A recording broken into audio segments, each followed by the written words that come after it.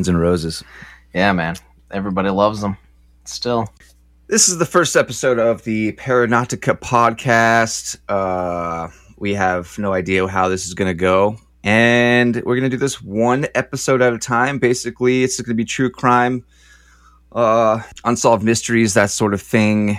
Just weird stuff. The most macabre things we can find, as brutal as possible. There's going to be a lot of details in this podcast, and this is not a podcast for the faint of heart. It's not one for someone that doesn't have imagination and is, pretty soft on blood and gore. This is not your podcast if that's your issue. This is not your grandmother's podcast.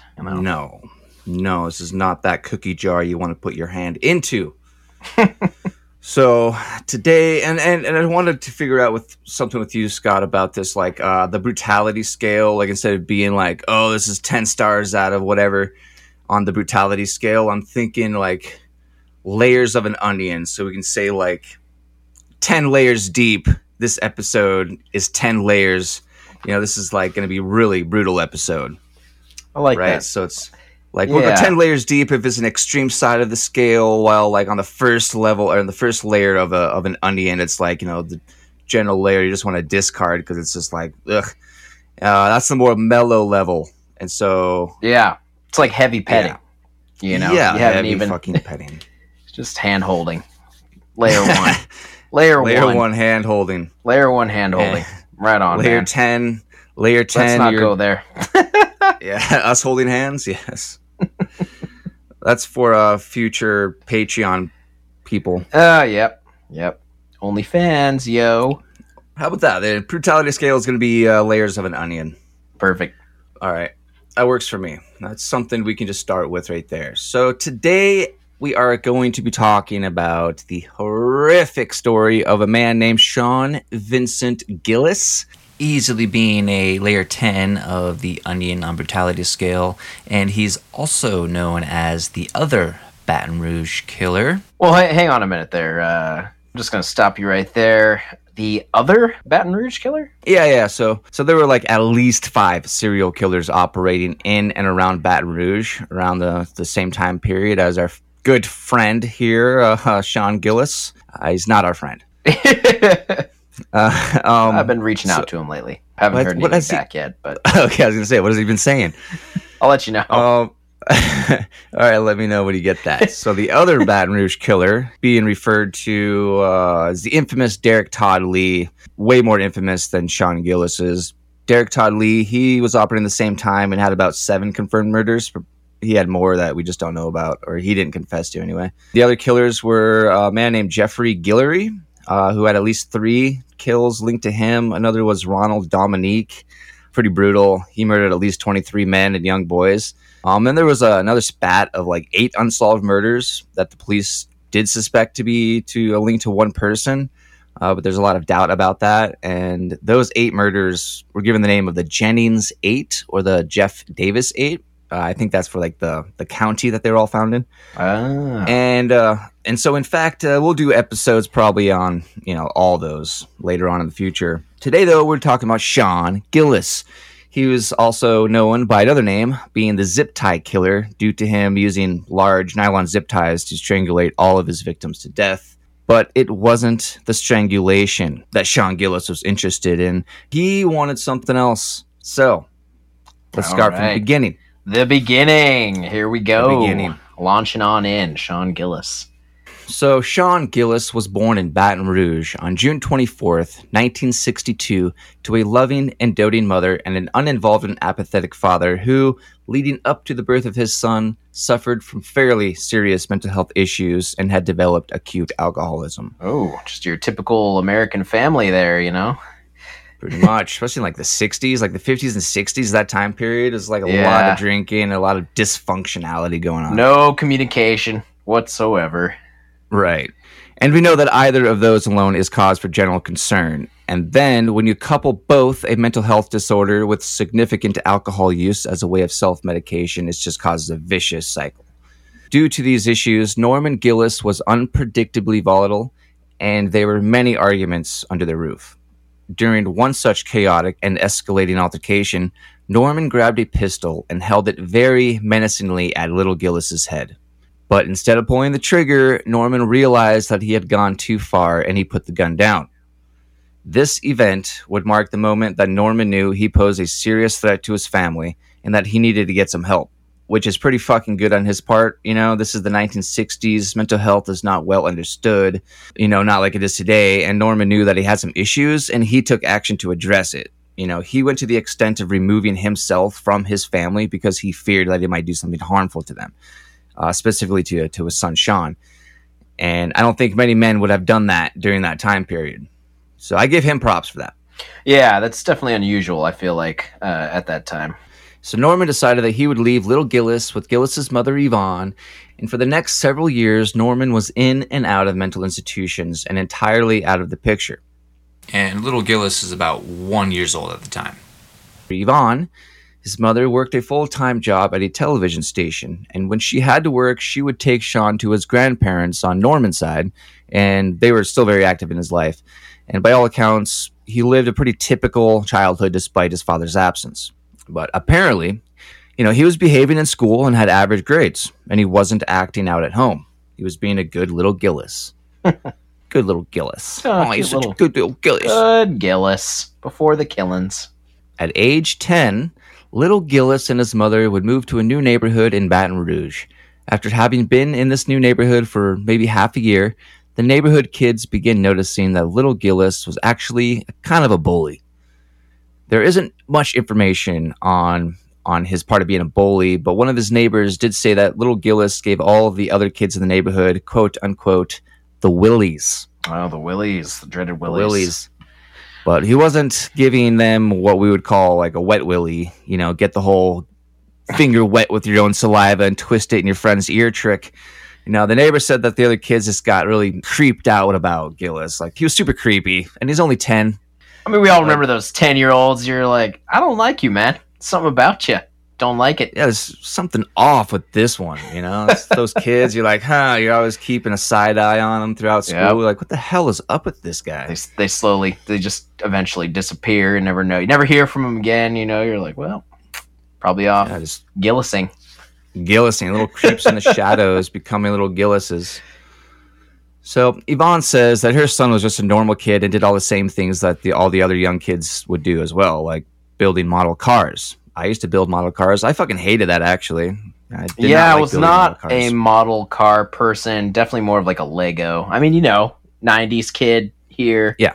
Legos were my jam every day. Legos dude. and Lincoln Logs. Loved both of those. Yep. Like the legs more than the logs, but that's just me. Yvonne reports that Sean was so well behaved that she only spanked him once with a belt. And afterwards, she felt so bad about it that she never did it again. I'd say, all right, that's pretty cool, I guess. It must be nice. Yeah, it must be nice. But I find it hard to believe that little Gillis was so well behaved, as his mother so justly puts it, especially when he's giving all the other kids massive creeps. Unless, of course, he was a complete psychopath at a very young age, which, as we will see, he very well may have been. Throughout his childhood, he attended various Catholic schools, which seemed like a good choice, one that Yvonne had made after much consideration for the benefit of her son. Once his young teens rolled in, bringing with it a flood of hormones, he started being more aggressive, and the people around him started to notice, particularly the neighbors. And late at night, it is said that blossoming little Gillis would take metal garbage can lids and angrily hit them together in the streets. The neighbor would ask him if he was all right, what are you doing? And Sean told the neighbor that he was just frustrated because he didn't have a girlfriend, and he just really wanted a girlfriend. Well, I mean, that's understandable. Understand that, just a height of frustration as a young man. Yeah, I don't remember ever getting to an extent of like, I just want a girlfriend, and like grabbing like garbage can lids or whatever, and just making a racket about it. No, I definitely didn't. I definitely didn't mean it that way, but more like you turn on the radio and you're like, every song applies to me. Everything. Yes, the yearning. Oh yeah. He did not handle it well.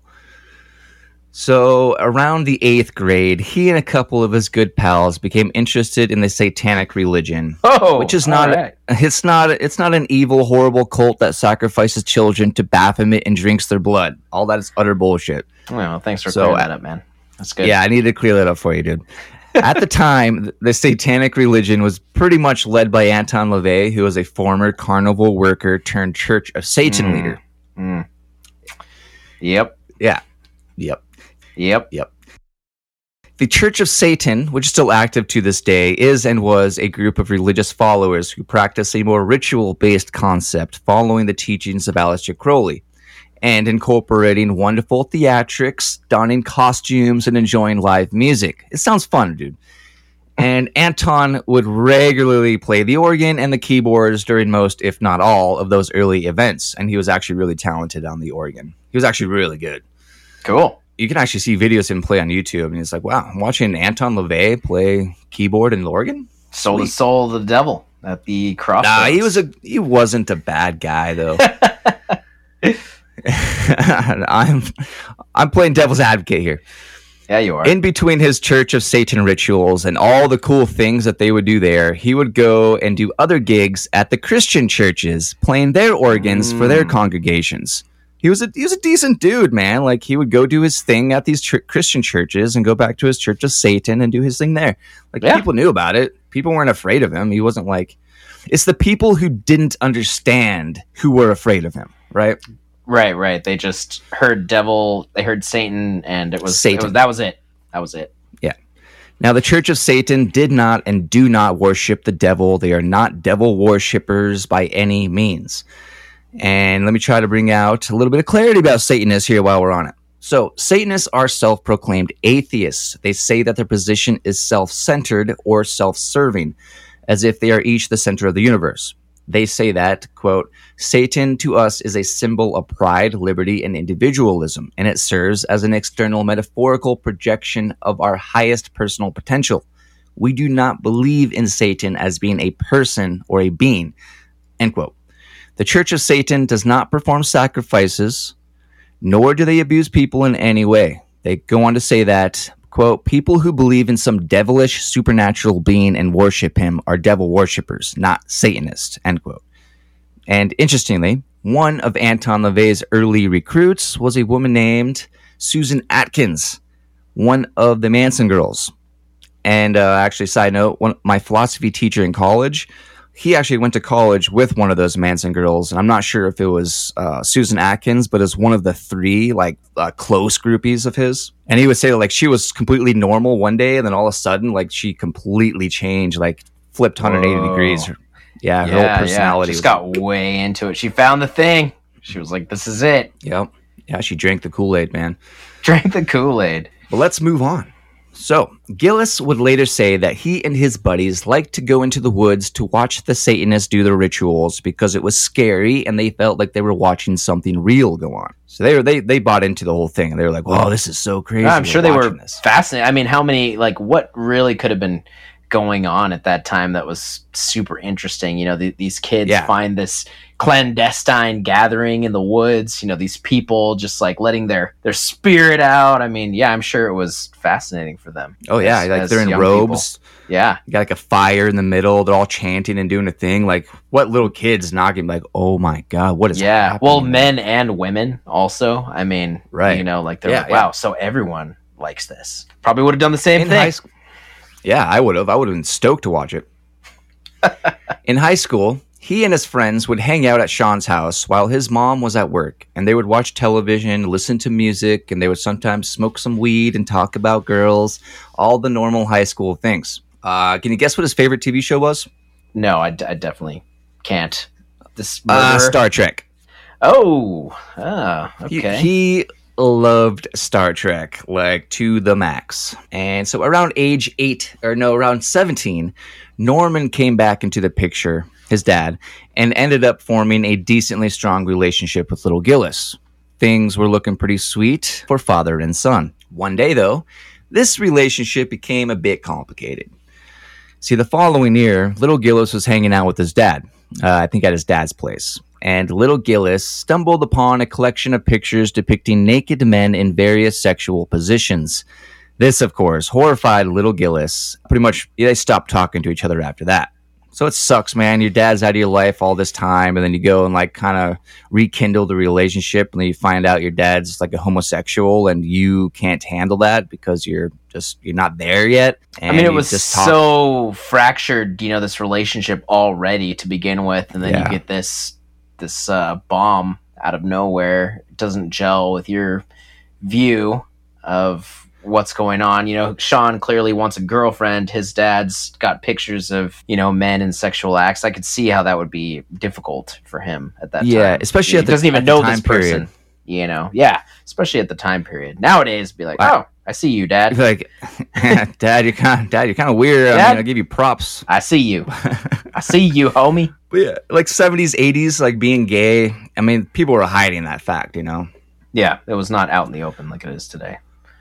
So within months before he was about to graduate from high school, little Gillis was arrested for criminal trespass, which would mark his first arrest.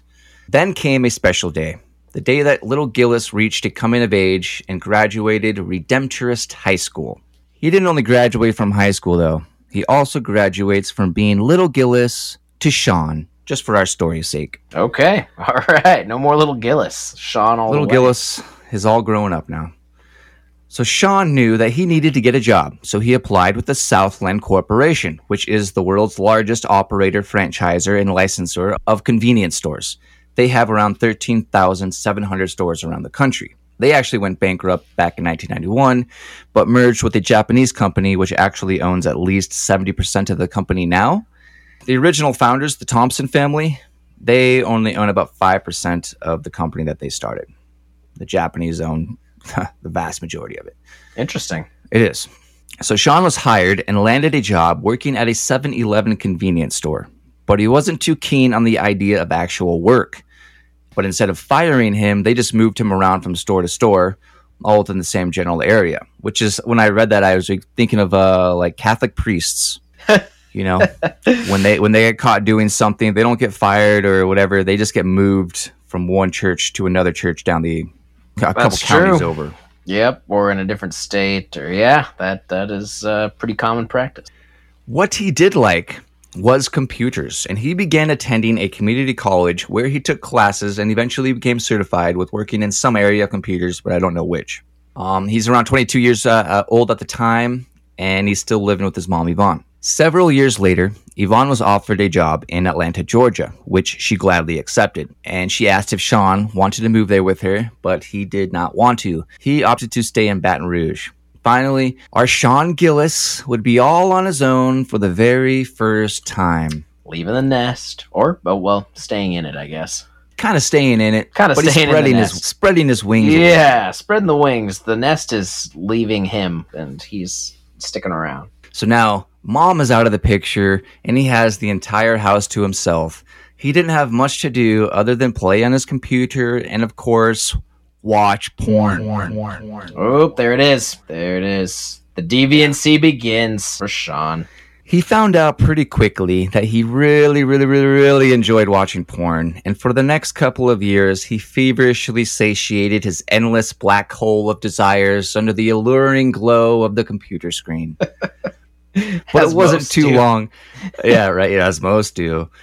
But it wasn't too long after becoming sole captain of his Baton Rouge Jack Shack that Sean realized that he needed a little more excitement than just sitting behind his computer screen watching violent pornography, because his thing wasn't just normal run-of-the-mill pornography, man and women, sensual sex.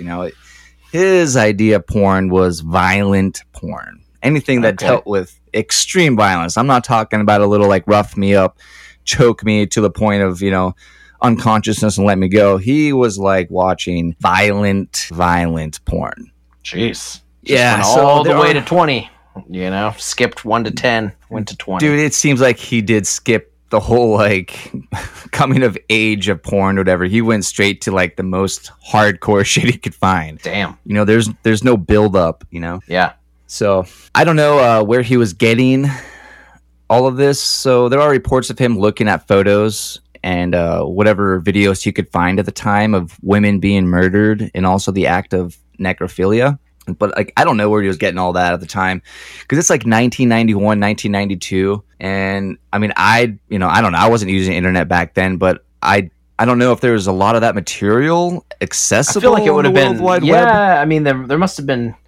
I'm interested in like what kind of underground group he had to like find in order to have access to this, because I mean, yeah, sure, so it was the coming of age of the internet, like it was just beginning, and so like maybe it was less regulated than it is now, and so it was sort of Wild West, and maybe it was easier to sort of stumble across things like that at the time. But I mean, obviously knew where to look because he found it. So he knew where to look, and he was finding it all over the place. I mean, he had a lot of content. Jeez. So I don't know. I mean, in that time period, who knows? I don't know.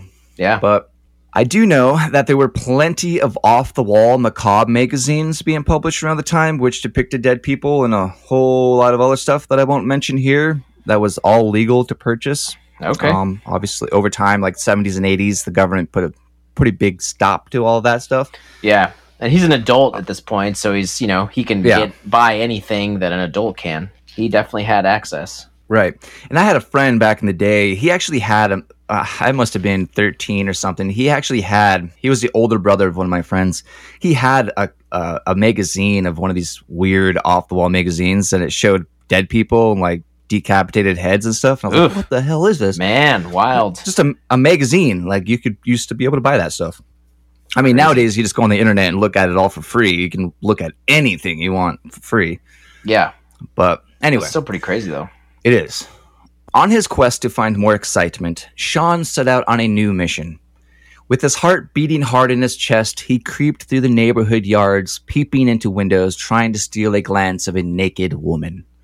But the only flash he got to see was that of a couple shiny badges as the cops rolled up on him. Oh, man. Busted. Yeah, I think it was his first time doing it too, and he got busted. So when the police asked what he was doing, he said that, he was just looking for his cat. Oh. And this might have worked for him if he didn't have outstanding warrants for various traffic violations. Oh, okay. So he was arrested, booked, and released. The ashamed because I got caught, Sean Gillis, returned to his house and resumed his unassuming life of lubrication, tissues, and tears of loneliness. I hear that. Moving ahead to 1994. All right, moving on. One night, Sean was hanging out with a female friend, Sharon, who was well aware that he was so lonely and could use the company of a girlfriend. This friend, Sharon, happened to have another friend named Terry Lemoyne, who was also a bit lonely and could definitely benefit from having a solid partner. Sharon knew of Terry's history of dating abusive men, and she also knew that Sean wasn't abusive at all. He was actually quite nice. So Sharon demanded that Sean get into her car and told him that she was going to take him to meet a friend of hers who would love to get to know him and that they should get to know each other. Sean didn't hesitate to get in, and they drove off to a nearby Circle K convenience store, which is probably also owned by the Southland Corporation. Probably. And the two walked into the store, and Sharon basically said to Terry that this guy next to her was a good guy, and the two of them had a lot in common, and that they just needed to get to know each other. And before Terry could protest, the mutual friend Sharon was already out of the door. And Sean Gillis introduced himself to Terry, and Terry apprehensively returned the introduction, thus beginning a relationship that Terry would again come to regret, like all of her other relationships with men that she had in the past. Only this time, it would be far worse than she could ever imagine. So now, let's get into a little bit about Terry Lemoyne. Okay, a little background on Terry Lemoyne. Let's go to the night of March 13th, 1987, 7 years before she would actually meet Sean Gillis. Terry was working at the Teacup Strip Club in a seedy, nasty area of Baton Rouge, an area full of readily available drugs, where sex workers of all shapes and sizes, color, and race spotted the streets. She wasn't working as a stripper, and it's believed that she was maybe a bartender or at the least in some capacity like a bouncer. Server. Yeah, server. Bouncer, sure. Naturally, The teacup would often draw in unsavory people, as all bottom-end strip clubs certainly do. And on this night, there happened to be one such unsavory individual who was a constant menace to most, especially to the police. He was a biker from the Sons of Silence, Norbert David Dees. Norbert, being the asshole that he was, started an argument with one of the hardworking dancers. This argument became too much for Norbert to handle, and the argument that he created for no reason other than to be an ass became physical. Norbert slapped the dancer in the face when he felt that he was losing at the war of words. Dang. Naturally. You know, as a man, you're losing a war of words with a woman. What do? When you feel you're losing? You walk away. The hand just automatically starts going back. You can't even help it.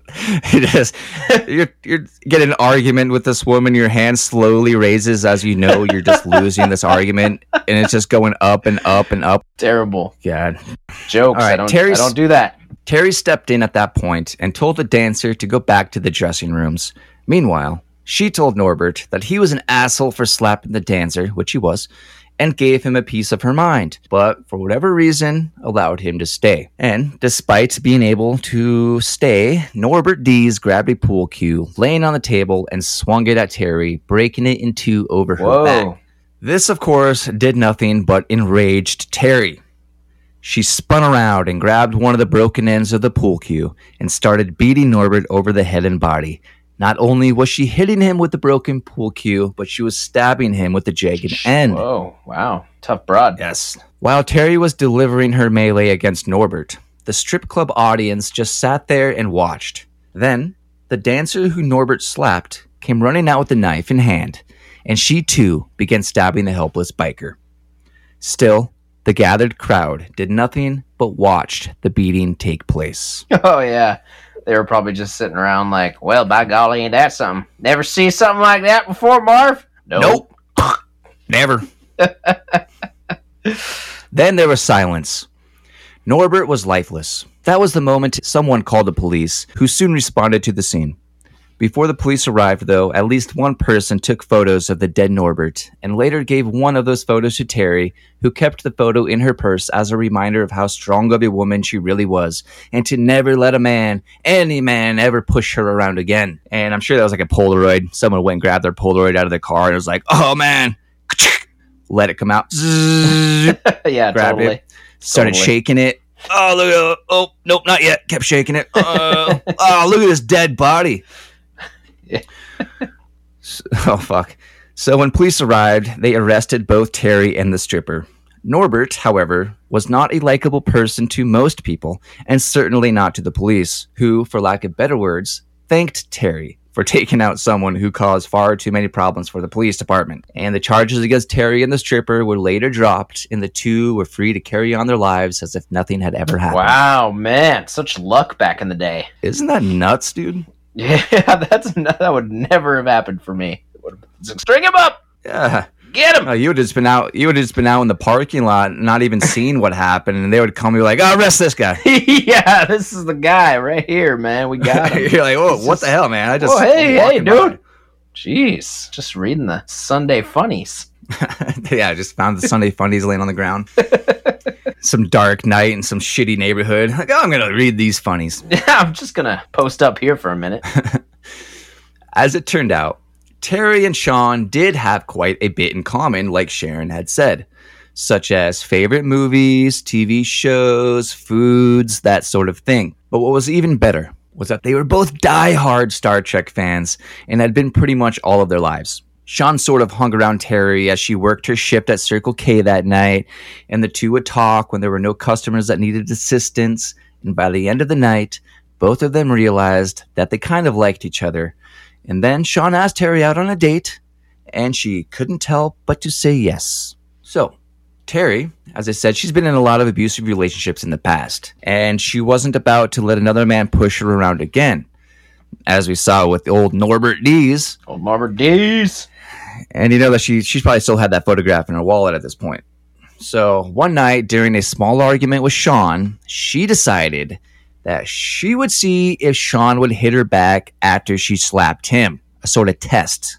She slapped Sean in the face, but he did not react the way she thought he would. He got upset and said, "Girls don't hit boys and boys don't hit girls." Sean ran to the other room crying, flailing his arms as he did so. Terry was shocked at his reaction and went to the other room to apologize. She told him it was a mistake and that there would be no abuse in the relationship at all. Really? You mean it? None? At all? Terry decided that she could trust Sean at that point, and the two appeared to have fallen in love or something like it. He would give her the name Honey Bunny, which made her gush. Whoa. Why just a flood. On gush there, man. Come on, man.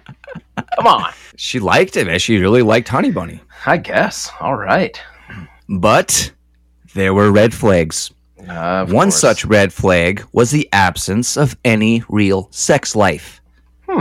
Terry alleges that sex occurred only about 3 times within 10 years. Whoa. This obviously bothered Terry a lot, and she confronted him about it on many occasions, but he was always able to reassure her that everything was fine by telling her that he was attracted to her, that it wasn't anything that had to do with her or her looks. He just said that he just wasn't really into sex. Accepting this as how it was going to be, they would soon move in together. Man, that is unusual. That would have been a red flag, I feel like, for any young man. I'm just not into it. Yeah, he's like 22. He's in his early 20s. Yeah, he's just like, it's not really for me, you know? So later, after Sean was caught, Terry would later say of that, Sean didn't really believe in sex. I asked him about it one time, and he told me that he had been taught that it was a nasty thing and that he shouldn't do it. So it's like, okay. There's a lot to unpack there. A lot to unpack. So much. That could be anything, you know, with his dad, discovering the stuff with his dad, or just the violent porn. I mean, who knows? Yeah. Who knows? There's definitely a compartmentalization going on, but, you know, we don't know that at this point. We don't know what's going on in Sean's life, right? Right. So after moving in with Sean, she discovered that he had a pretty serious porn addiction. She found out that Sean was also frequenting gore sites that focused on the torture, murder, and mutilation of women, as I mentioned earlier. And one night, he thought it would be a great idea to call Terry into the room to show her something that he thought was beautiful. Hey, babe.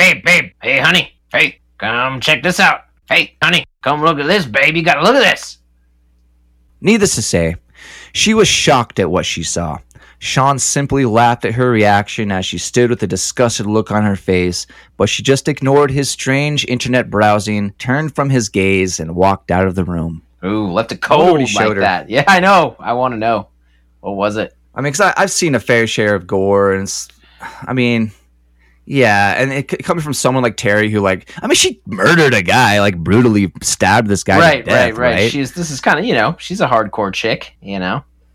But Sean and Terry met in either January or February of 1994, and come March 21st, 1994, Sean would commit his first murder, meaning that with only the first couple of months after meeting and dating Terry, Sean would go out to murder his first victim. Jeez, just like that. Within just a couple months, man. It's like, you have a girlfriend now. Settle down, bro. Yeah, seriously. I mean, he wasn't interested in sex, so I guess we're going to find out what he was interested in. So now, let's begin with victim number 1, Anne Bryan. I feel so bad for this lady, man. So, elderly Anne Bryan moved into a luxury residential nursing home in St. James Place after recently falling and injuring her left hand, leaving her unable to use it. Unfortunately, Anne was also unable to use her right hand due to a condition that left her being born without it. Despite not having a right hand, Anne loved to play the piano, and she was actually really good at it. But now, you know, having this other injury with her left hand, now she can't play the piano at all. Dang, Anne. Yeah, it sucks. On the days leading up to the night of March 20th, 1994, poor Anne was in another accident which caused her even more injuries. This time, she was sitting in the back seat of her doctor's car without her seatbelt fastened. People, wear your seatbelt. Seriously. Wear your seatbelt. So easy. Just wear it. First thing I do when I get into my car, I just out of habit, I throw my seatbelt on. Boom, done. Let's go. Absolutely. PSA. Wear the damn seatbelt. PSA. Anyway, Anne's daughter, Rachel, was driving. And no offense to Rachel, it's not, whatever. I don't know what happened, but whatever. To avoid being in a wreck, Rachel stepped hard on the brakes, causing Anne to slam forward into the back of the front seat, breaking multiple ribs. Jeez. Ugh. It was a hard hit. During the night of the 20th, Anne decided that she would leave the front door unlocked as a kind of gesture to the night nurse who would be arriving at some point during the night. Being that she had recently broken her ribs, had an injury to her left hand, already didn't have her right hand, leaving the door unlocked meant that she wouldn't have to go through all the hassle and the pain of having to get up out of bed when the nurse arrived, walk over to the door, unlock it, get her medication and stuff, lock the door, go back to bed. It's just much easier to just leave it unlocked. Totally. Plus, there wasn't any concern about crime. The crime rate where she was in this residential nursing home, there just was no crime. It's a gated community. Crime simply didn't happen there. So what are you afraid of, right? Yeah, no reason. No reason. So around 3 a.m., Anne heard the sound of the door being opened and someone quietly coming inside. But naturally, she assumed it was the night nurse doing their scheduled rounds. As she laid there, she realized that something was off because the lights didn't turn on and she could hear someone approach in the darkness. Then she noticed a dark figure standing next to her bed. The figure leaned in. Anne did not recognize this silent man. The man was Sean Gillis, and he reached down to touch Anne. At that moment, Anne began to scream as loud as she possibly could. Quickly, Sean jumped on top of Anne, ripped at her underwear, but Anne refused to stop screaming as she fought back as hard as the frail woman possibly could. Sean decided at that point that he needed to quiet her screams before anyone was alerted. He took the knife that he had with him and started to stab Anne, but this did nothing to silence her screams. Sean then viciously cut Anne's throat, which was so intense that he nearly decapitated her. Knowing she was well dead, he continued to stab at her body and enjoyed every minute of it. Then, he cut her breasts repeatedly, cutting one of them almost completely off, only leaving it barely attached by a piece of skin. Sean stabbed her all over the face and the head, literally shredding it. Then, Sean went for the genitals, with a clear focus on her vulva. Again, shredding her sexual organs to nothing resembling a vagina. Then he stabbed and slashed at her stomach, leaving her intestines to protrude out of the multiple stab wounds. This is what is called an abdominal evisceration. And in total, he stabbed Anne at least 48 times. Later that morning, a nurse finally did come by to drop off Anne's medication doing their rounds. The nurse entered the apartment, walked towards Anne's room, and nothing seemed out of place until she reached the door. Once there, she found the posed body of 81-year-old Anne Bryan. Sean had placed Anne completely naked on her back on the floor. She was facing her closet with her right leg raised up onto the bed, spreading her legs, leaving as much of a shock value as he possibly could. The attack was so brutal that blood stained nearly every surface of the walls, ceiling, and floor of Anne's room. So brutal. Man, that's kill number 1. Just went balls to the wall on it. Just after starting dating his freaking future wife, man. Does it go into any kind of victim selection? Like, why did he choose this person? Or is that something that they found out later or asked him questions about? I mean, just by chance? I mean, did he canvass the place, like in advance, or just random open door? He sort of did. It's sort of random. He did pick weaker people he knew he could overpower. Okay. Okay. So it was I don't know much about type of deal. Yeah. I don't know much about him like stalking people too much. I mean, well, there is one. We'll get into it, but overall, he did choose specific women that he knew he could overpower. And typically, this Anne is kind of an off the wall one because most of his victims were all sex workers. Anne was just an elderly woman, which is just strange. So let's continue to victim number 2, Catherine Hall. On January 4th, 1999, so this is nearly 5 years after Anne's brutal murder. So that's a big time gap for a serial killer. Yeah, I'm assuming since here he is murdering somebody else that they didn't put 2 and 2 together and figure out that it was him, Which is weird because he was really candid about it when he got caught. Like, he had confessed to everything, so maybe he wasn't sure about the murder of Anne Bryan. Like, he was kind of like, even caught himself off guard and just wanted to lay low, or we just don't know. Clearly 5 years went by, so he, did not. It's a long time. Had a hiatus there. Because most serial killers, maybe a month break, they'll do another couple months, whatever. And we see time and time again, serial killers, they have that cooling off period, which is generally at first it's a longer period. Right. Over time, the first one, then they don't get caught, so then they become a little more emboldened after the next murder. Yeah. Right. And the cooling off periods become shorter and shorter until you get to like the berserker mode, like we see in like Ted Bundy and those types. So 30-year-old Catherine Hall was working the streets as she normally did. On this evening, she was trying to make enough money so she could purchase some crack. A white man pulled up next to her in his white Chevy Cavalier. It's just a wonderful car. It's a true beauty. Oh, yes. Classic. Did you guys ever watch Buffy the Vampire Slayer? I never did. My sisters did. I fucking hated the show. Yeah, well, he named his car Buffy after the title character. Buffy Summers. What? Yep, played by our favorite Sarah Michelle Gellar. Douchebag. Yeah, Trekkie and a Buffy fan. You're going to think about that later, mister, and you're going to laugh. Guilty as charged, What a fucking freak. I'm just kidding. I get Buffy Vampire Slayer, whatever. I never understood that. I mean, the 90s, man. The 90s.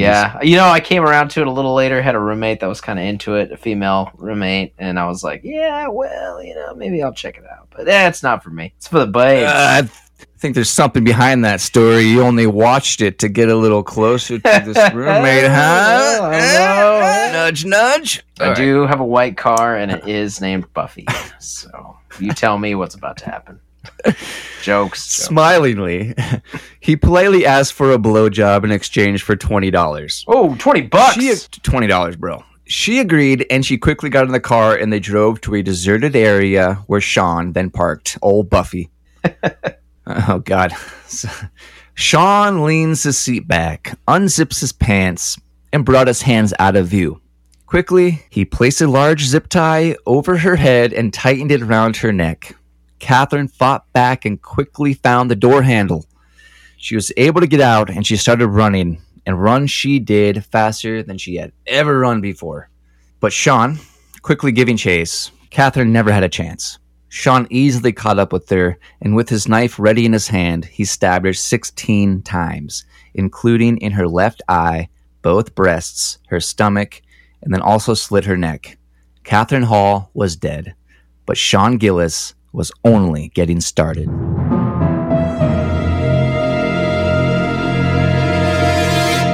He unclothed her body, then stabbed his knife into her left shoulder and pulled downward, cutting her arm wide open all the way down to her hand, just filleting the whole arm open. Then he mutilated both of her breasts before stabbing her stomach and proceeded to the vaginal area, which he took particular pleasure in brutalizing. After that, he cut off one of her eyelids. What he did with it, I'm uncertain. But he wasn't done. Sean flipped Catherine over onto her stomach. He then stabbed into her buttocks, and like her arm, he stabbed into one of the buttocks and sliced down to her knee, filleting it wide open. Then he did the same to her calf. He would later say that he especially admired looking at the sliced open muscle. Sean proceeded to cut and slice at her at least 21 more times, in random areas all over her body with no discernible care. Finally done, he picked her body up and placed it into his trunk. From there, he drove to a car wash where he nonchalantly took her body out of the trunk, set it aside, and then cleaned his car. There's speculation that while her body laid, he took the sprayer and he sprayed her body to clean away any excess blood and possible evidence. He didn't say this as far as we know, but he was pretty candid about his crimes.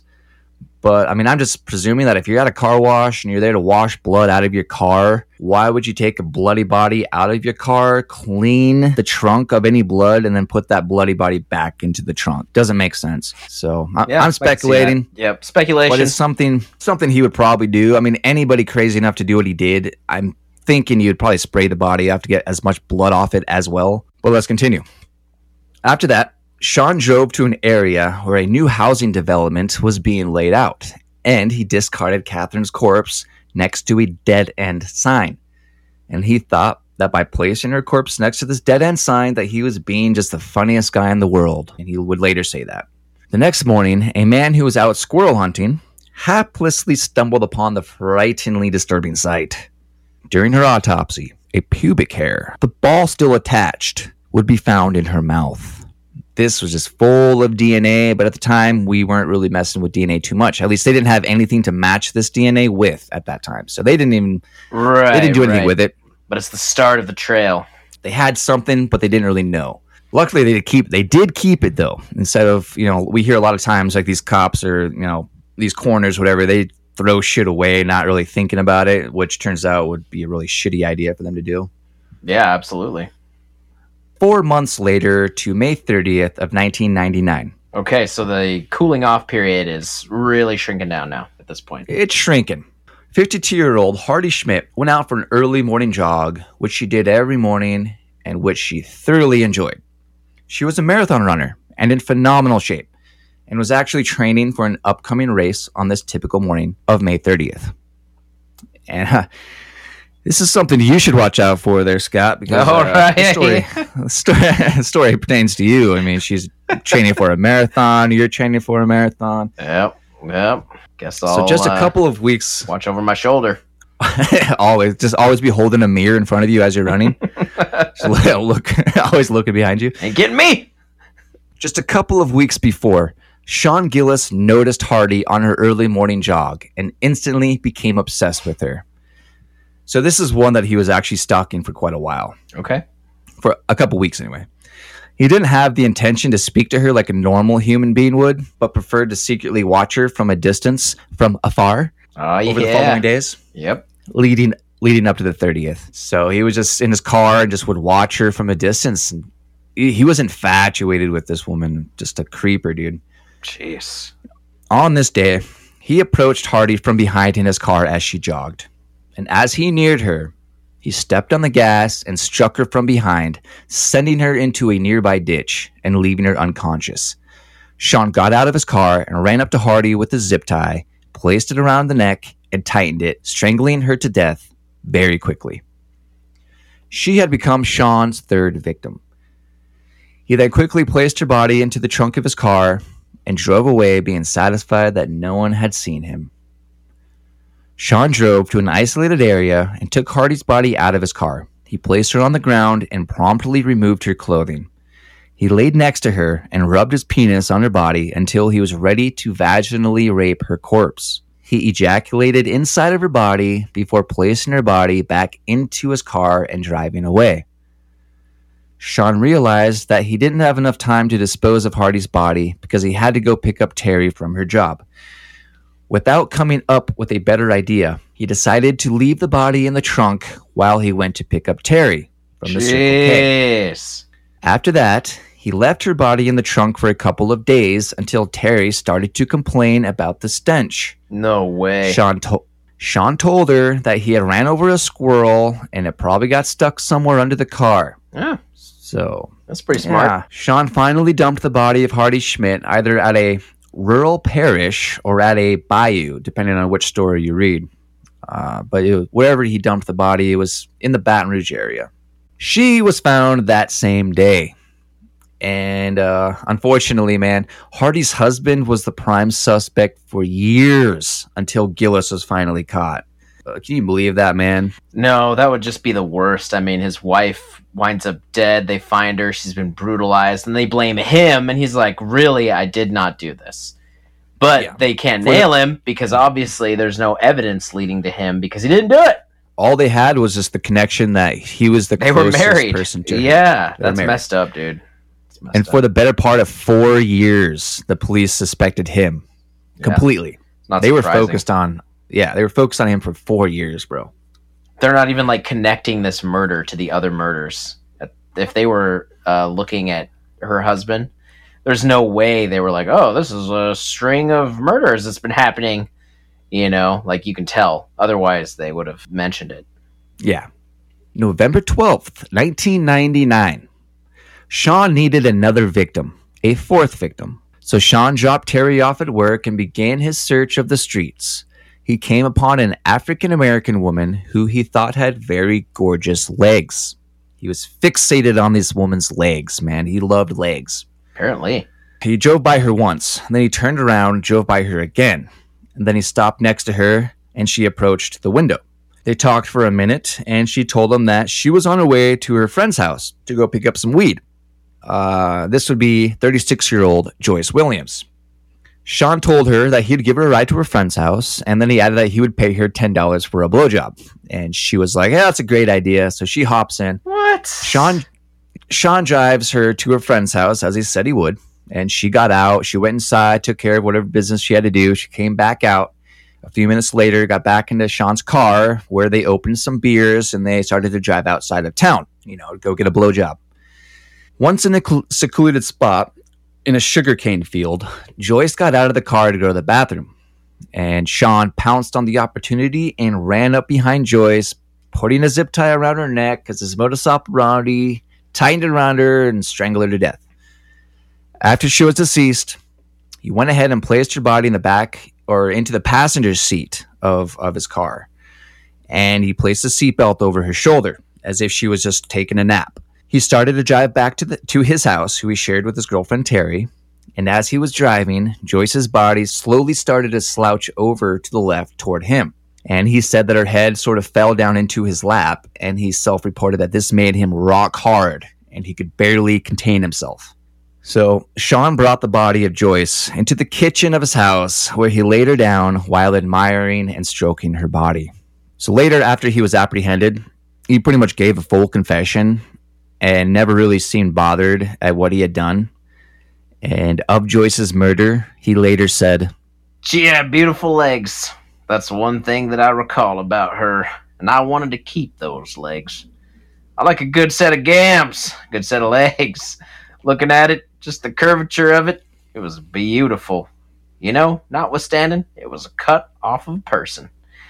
I used a sharp knife to cut through the muscle of her leg, but it took a while to get through it. I cut too low. I finally got it off with a hacksaw, and I went for the next leg. The blade snapped on me when I was about halfway through the femur. I remember trying to get her arm off next. There was a lot of blood. I sopped it up with paper towels, packing paper, which is very absorbent, 409, and water. I used one of Terry's knives, a fillet knife that was razor sharp. You got to be careful handling it. I tried to get the arm at the elbow and then the wrist. Things were popping out of joint, but I couldn't get it off, even though I twisted it real good. At that point, I pretty much went for the head. It went through the throat just like that. It was like cutting butter. With Miss Bryan, I couldn't get through. When they were alive, the muscles in the neck make it harder. There was a lot of blood, so I washed her head in the sink. I inserted my penis in her head. In her throat, her spinal cord, or something picked at my scrotum. It was very uncomfortable. I guess I got what I deserved then. It wasn't a sex thing, it was a mind thing. It was more just to see what it was like. I didn't, get off. Then I put my penis in her mouth. After that, I picked up her leg, holding it with a foot close to my face. She had lovely legs, like Terry. But in restless Sean Gillis fashion, that wasn't all. He proceeded to cut off both of her nipples and held them in his hand, looking at them inquisitively, moving them around with his fingers, trying to understand them. Licking his lips, Sean thought about putting them into his mouth, tasting them, chewing them, and then swallowing them, but he wasn't sure about it. And without wasting another moment, he popped them in his mouth like a handful of peanuts, chewed them up, and ate them. After eating the nipples, he realized that it was almost time to pick up Terry. He wrapped Joyce's mutilated body in several large black garbage bags. He put her severed leg into another bag and her head into yet another bag. He then put all those bags into a box that he had, and he placed that into the trunk of old Buffy. Then he placed the partially dismembered body of Joyce Williams into the trunk as well, and cleaned up the scene as best he could before driving off to pick Terry up from work. With body and car, he calmly picked Terry up, greeting her as if everything was normal and was cute as could be. She sensed nothing. Later, Sean said he reveled in this moment.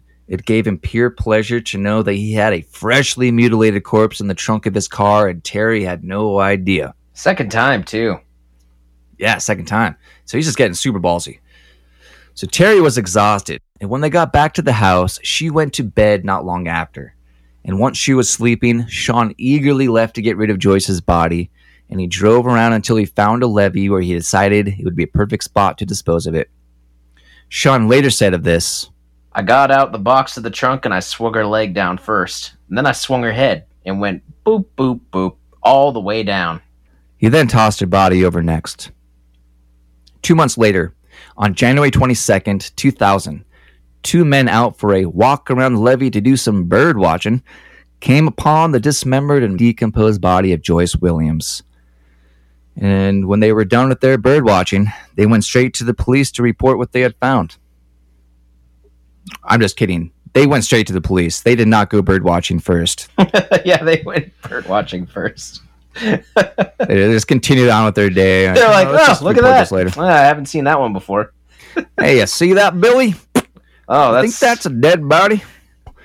2 weeks later, she was identified through dental records. And the police had made a bunch of flyers and posted them around the Baton Rouge area in an attempt to help catch whoever was responsible for these heinous killings. Sean happened to be working at an office supply company at this time, apparently as a repair technician. And he was at the state attorney general's office where he was repairing a copy machine. No, not again. Why does it say pepper jam when there is no pepper jam? I swear to God.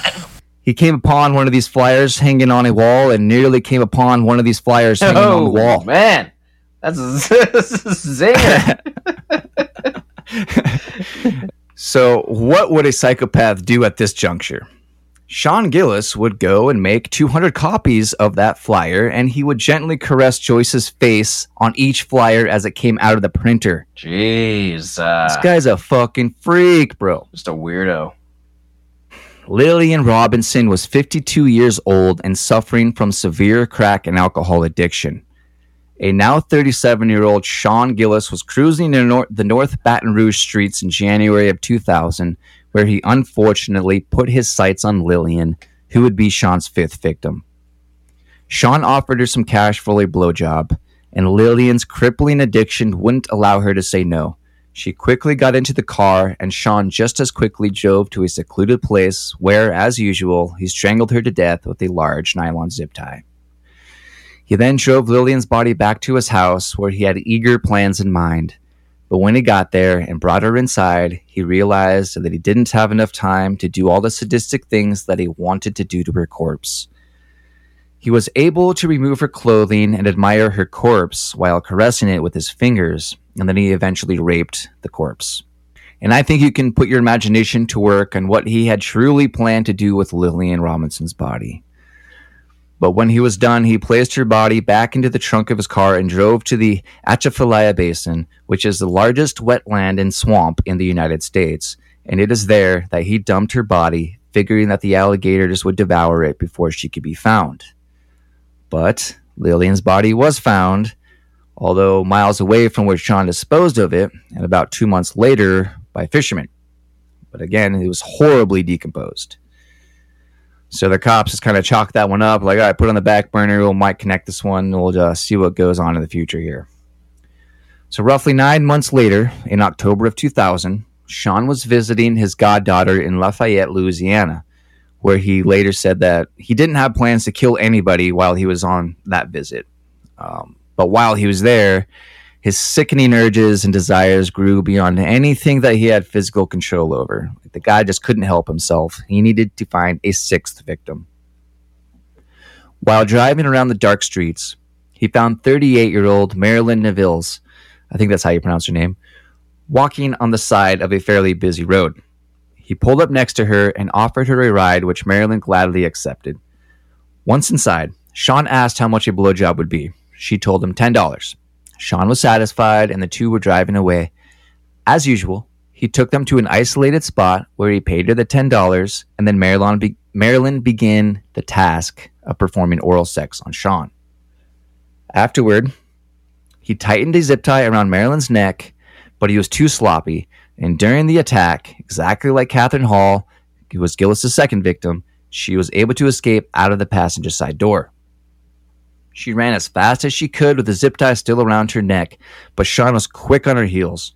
He spotted a piece of rebar on the ground, and he quickly grabbed it with his right fist. And when he caught up with Marilyn, he struck her repeatedly over the head until she was dead.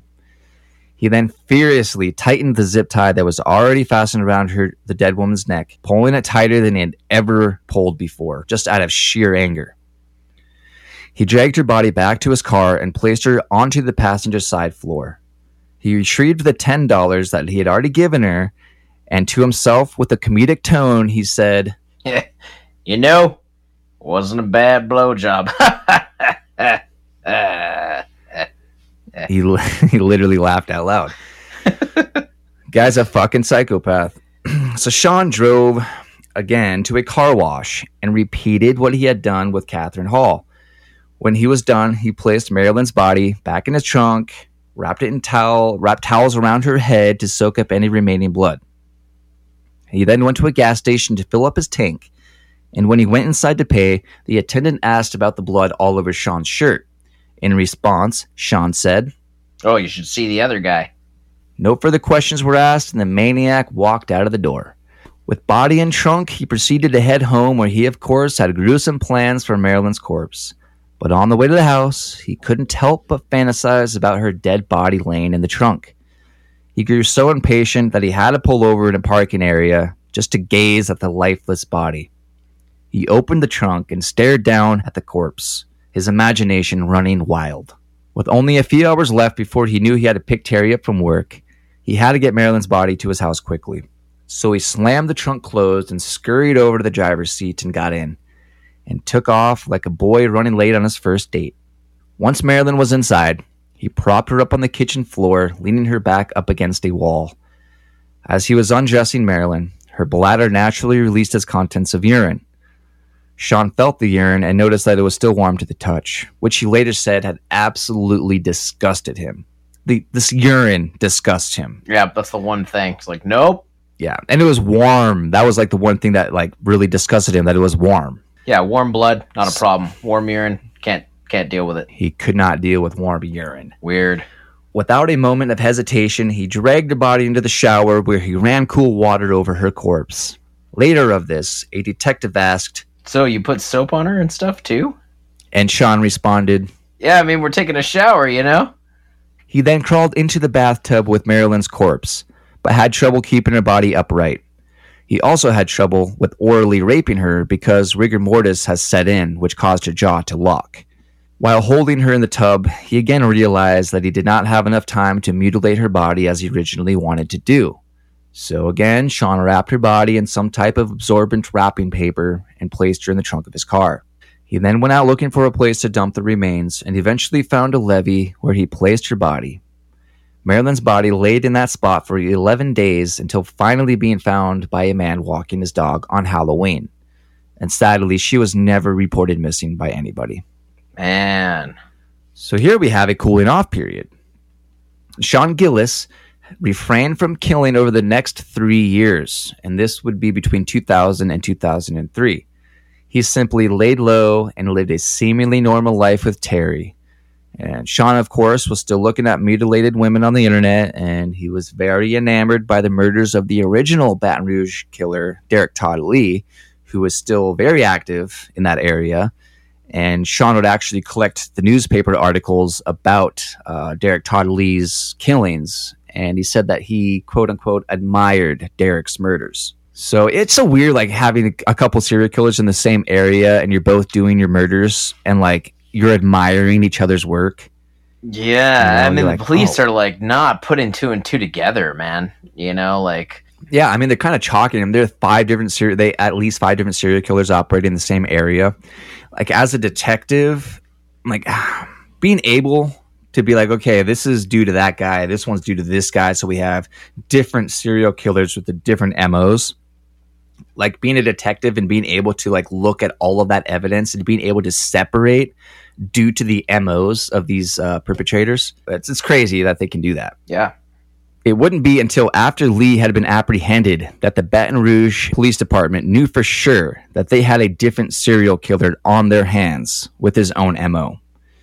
Come September 2003, Sean's cooling off period was coming to a close. His fantasies of killing, raping, and mutilating women had built and built, the pressure finally boiling over, and by the next month of October, he was ready to carry out his next attack. Johnny Mae Williams would be Sean Gillis' seventh victim. She was 45 years old and not a stranger to Sean at all. The two had known each other for a short period of time, as Johnny Mae was introduced to Sean by a mutual friend who knew that Sean was looking for someone to periodically clean his and Terry's house. Johnny Mae and Sean had actually formed a decent friendship, if you can call it that, which lasted for several years, presumably over the years that he had not been killing. And one year, Sean even went to a Thanksgiving dinner at John Mae's family's house, which actually went really well. And the two would hang out, they would smoke weed occasionally, and she was kind of a source for Sean to get weed. And it was on October 9th, 2003, that Sean went out to find Johnny Mae so he could, as he later retold the story to detectives, score some weed. Apparently, it was not his intention to kill Johnny Mae, he just wanted to get weed. He eventually found her lingering around some side street and offered to take her anywhere she needed to go. Johnny Mae was extremely strung out on crack, very gaunt, and clearly unhealthy.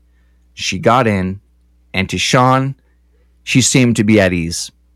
She laid her seat back and closed her eyes as Sean continued to drive out of the city. Later, Sean said that he looked over at her and said to himself, "She looks dead. She looks like she needs to be dead." As usual, he found a secluded area and pulled over. He got out and walked over to the passenger side door, which he then opened.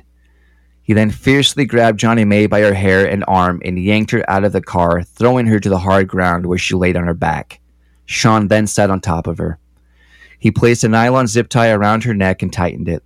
Given her physical state, she was visibly unable to adequately defend herself, which is what Sean Gillis always looked for in his victims: petite, frail women he knew he could easily overpower.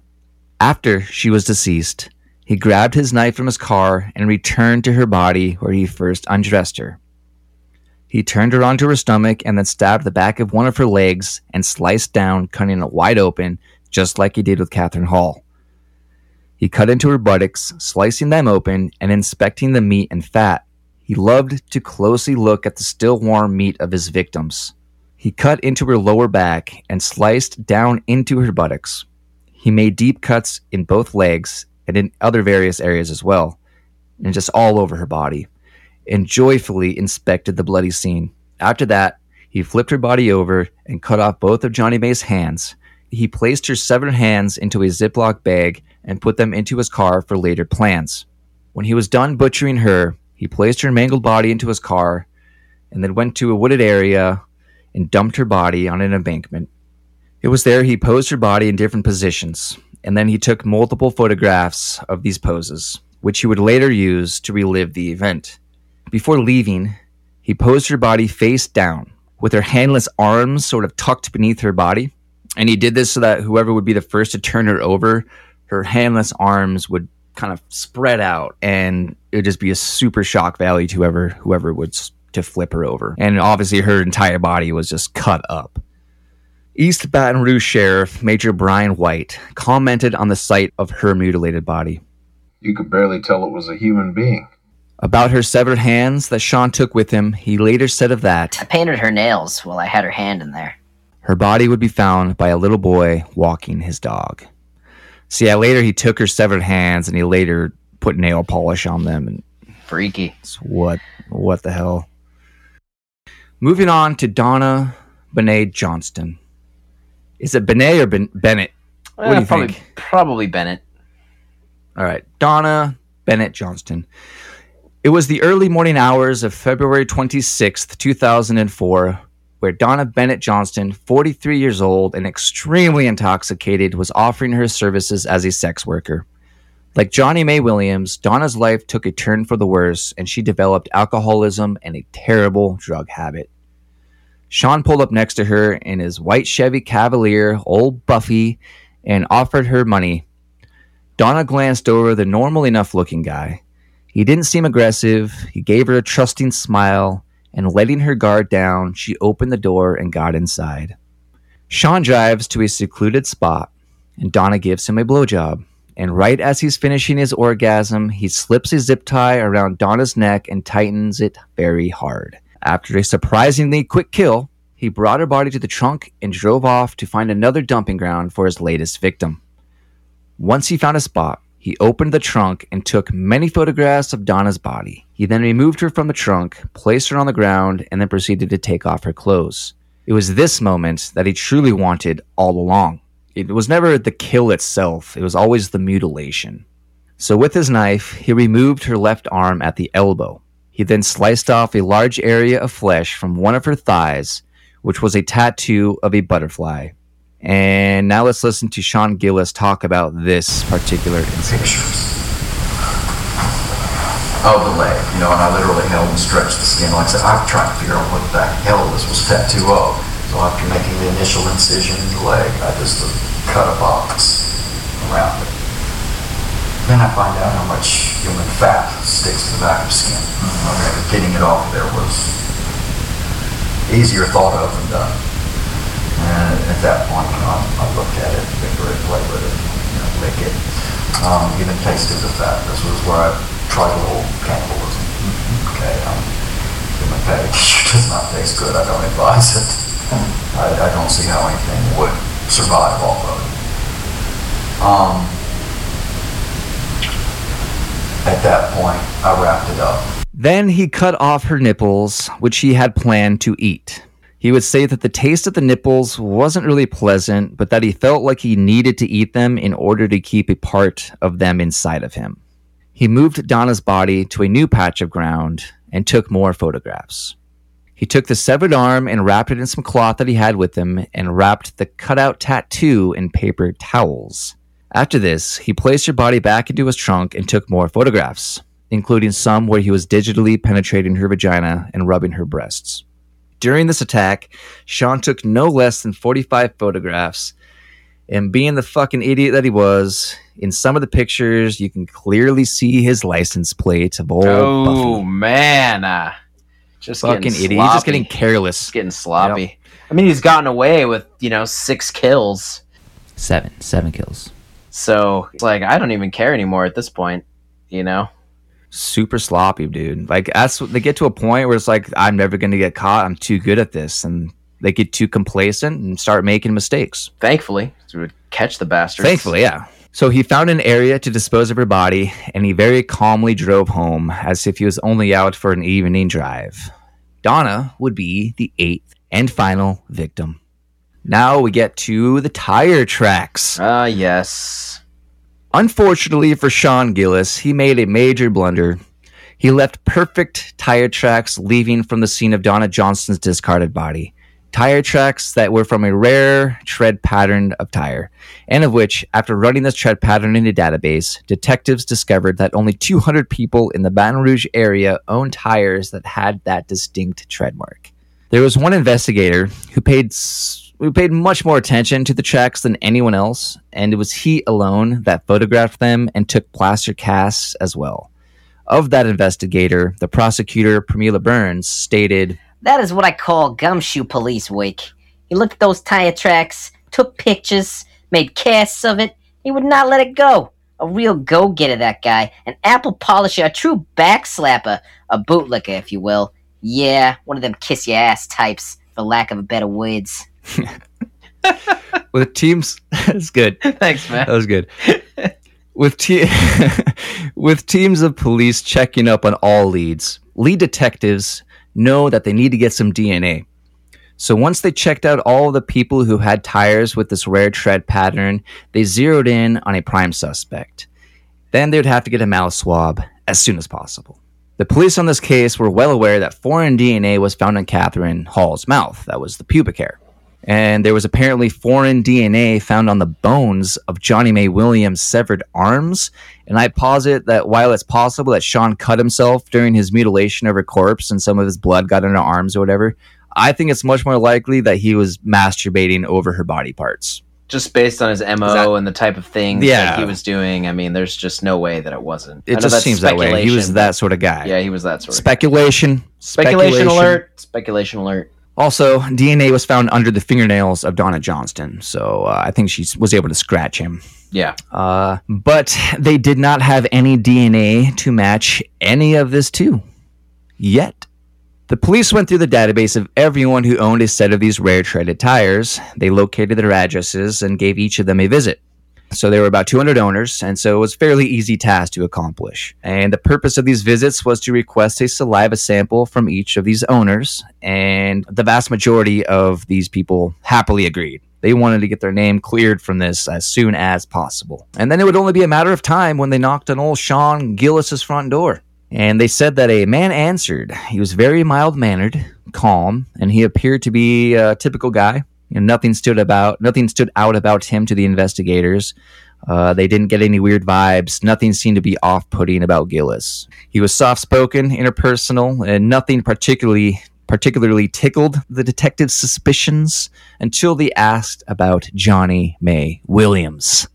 When the name Johnny May Williams rolled off of the detective's tongue, Sean immediately replied, "Oh, as a matter of fact, yeah, she's ridden my vehicle before. She's been in my home, you know. I used to pay her to clean my house." So the detectives perked their ears and they asked if Sean Gillis would like to take a ride downtown to the station and answer some questions. And he agreed to do so without seeming nervous or giving any signs of like, "Oh shit, you got me." So once downtown and questioned about the tire tracks, Sean admitted that he had actually been at the very spot where Donna Johnston's body was found, not too long before her body was actually left, which of course, he acted like it was a big surprise. What is he doing? Like, it just, yeah, I was there too. And then asked why he was there, he explained that, I had some beer and I needed to go to the bathroom real bad and I knew I wasn't going to make it to the house. You know what I'm saying? My bladder was, how they put it, Cheech and Chong put it one time. My eyes are floating. That's how it felt. Jeez. I've never heard that. I guess that was something about Cheech and Chong's stand-up shows or something. Sure.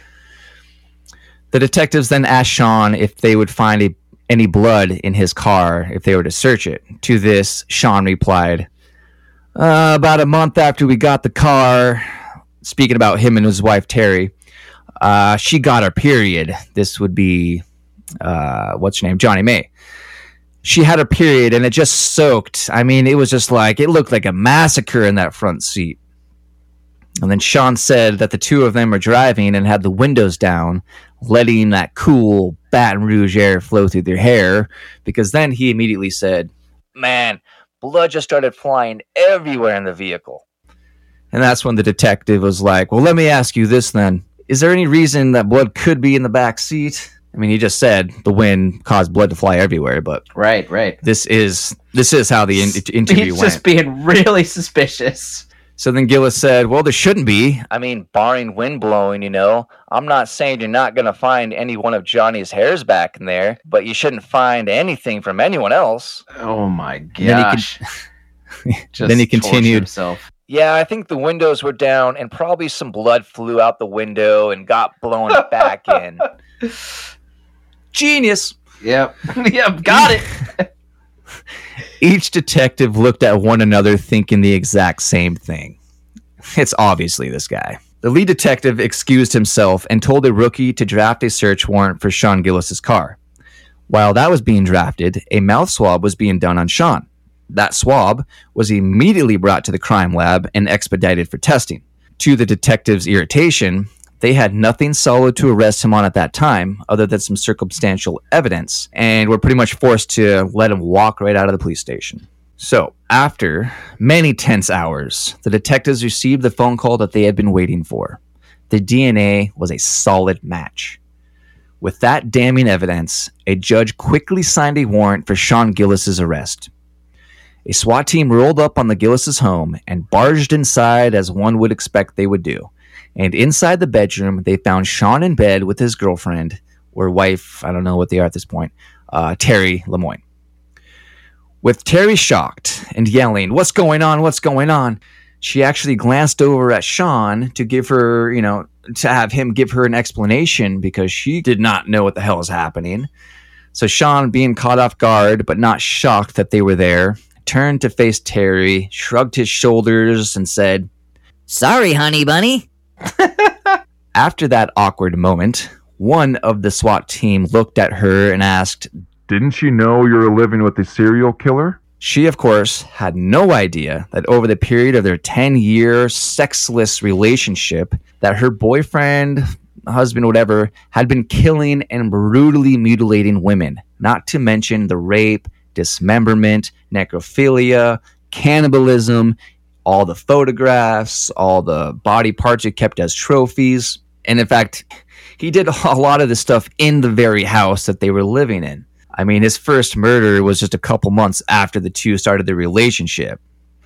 So Terry couldn't allow herself to believe that her husband was the serial killer that the cops are looking for. It was too unreal, it was too close to home. She refused to believe it. The police straight up told her, look, he admitted to it. And so with her heart sinking, she decided that she had to ask him herself. So she went to the police station where he was being held and asked him straight up if he was the one doing it. And she later said that Sean lowered his eyes and again said, "Sorry, honey bunny." She said that she just stood up, turned around, and left. Could you imagine? Like, she just had no idea, And he's acting somewhat normal-ish with her, but, I mean, not abnormal enough to where she's getting, like, where you been? Like, where are you going? It's kind of weird that there's this unaccounted time where he's doing these things and she just has no idea. She must have been working a lot or something. Yeah, I mean, she must have been, and just like both of them are just living their own individual lives. Yeah, and, not kept each other out, not having sex. 10 years. Like, oh my gosh, 10 years. Like, how could you not see any sign of something weird happening? Yeah, 10 years. She must have just so fully trusted him. She's like, what's that horrible smell in the trunk? Oh, yeah, I must have hit a squirrel. Just never questioned it for a second, And that there are the newspapers are reporting all these murders. They're putting these facts out. Right. All sorts of weird shit. You gotta start another body found in dots. the Baton Rouge area, Yeah.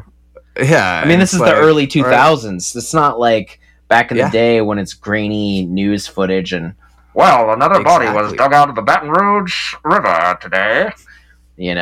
Exactly. This is like not that long ago. Pretty new. I mean, this is very fucking recent.